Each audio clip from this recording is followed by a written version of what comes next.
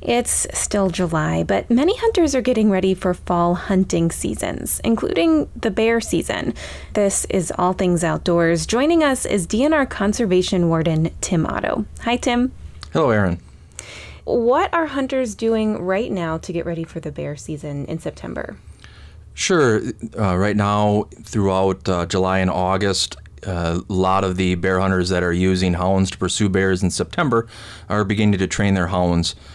Some people that are going to be hunting with the aid of bait, they're out putting their baits out.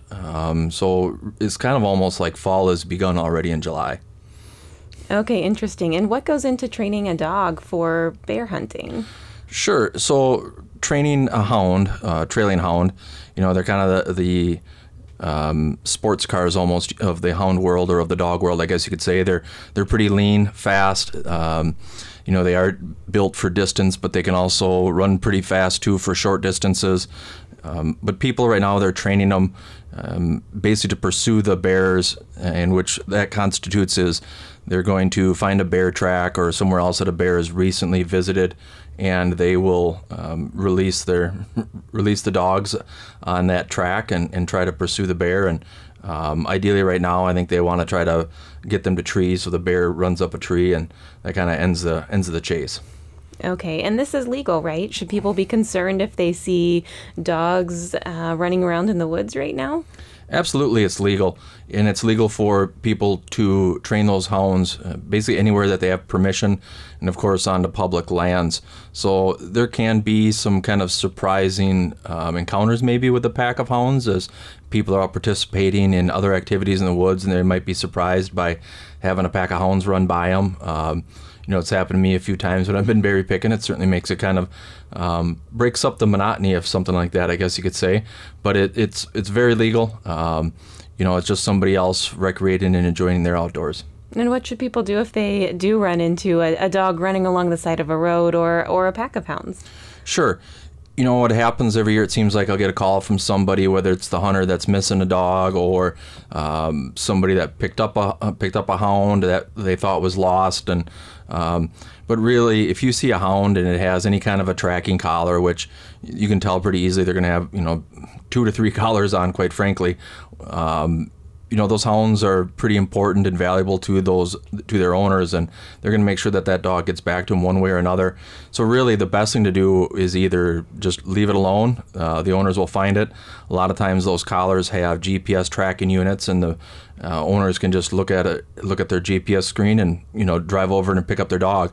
Which, given that there might be several miles between the dog and the owner, it can take a little while, especially in some of our rural parts. The other thing that if they don't have that, quite honestly, the next best thing to do is, if they don't have a GPS collar, maybe it fell off or whatever, somebody can just leash the dog up on the side of the road too, quite honestly. The owners will find it. There's more than one person. There's a couple of guys, a couple of people in trucks out there, so they'll find their dogs. But picking it up and taking it home, although well-intentioned, can oftentimes it just makes it more of a hassle than it needs to be for everyone. Got it. And then, Tim, can you touch on what the bear population is like right now in the northern part of Wisconsin, and what role hunting plays in bear management? Sure. I think many of us that live in the Northwoods right now, we can attest to that there's really no shortage of bears, especially if you enjoy feeding birds. Some of us that have dogs, sometimes they'll come around. If you have your dog food exposed, they might be kind of getting into some of that and creating some conflict. But there really isn't much of a shortage. I checked, I think right now our success rates on bear hunting is about 75% of the people that get bear licenses into this part of the state are successful in harvesting a bear. And statewide, it's about 1/3, about 35%, somewhere thereabouts. So really that means that our local population is probably stronger than where it is even in the rest of the state.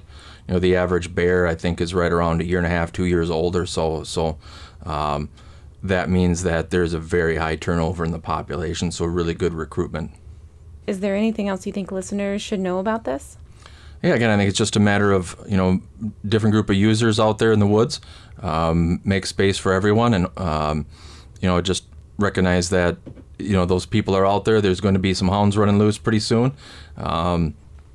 Or being trained, I guess, is maybe a better way of putting that. But there's going to be hounds out there, and just recognize that is a legal activity. All right, DNR Conservation Warden Tim Otto. Thanks, Tim. Thank you.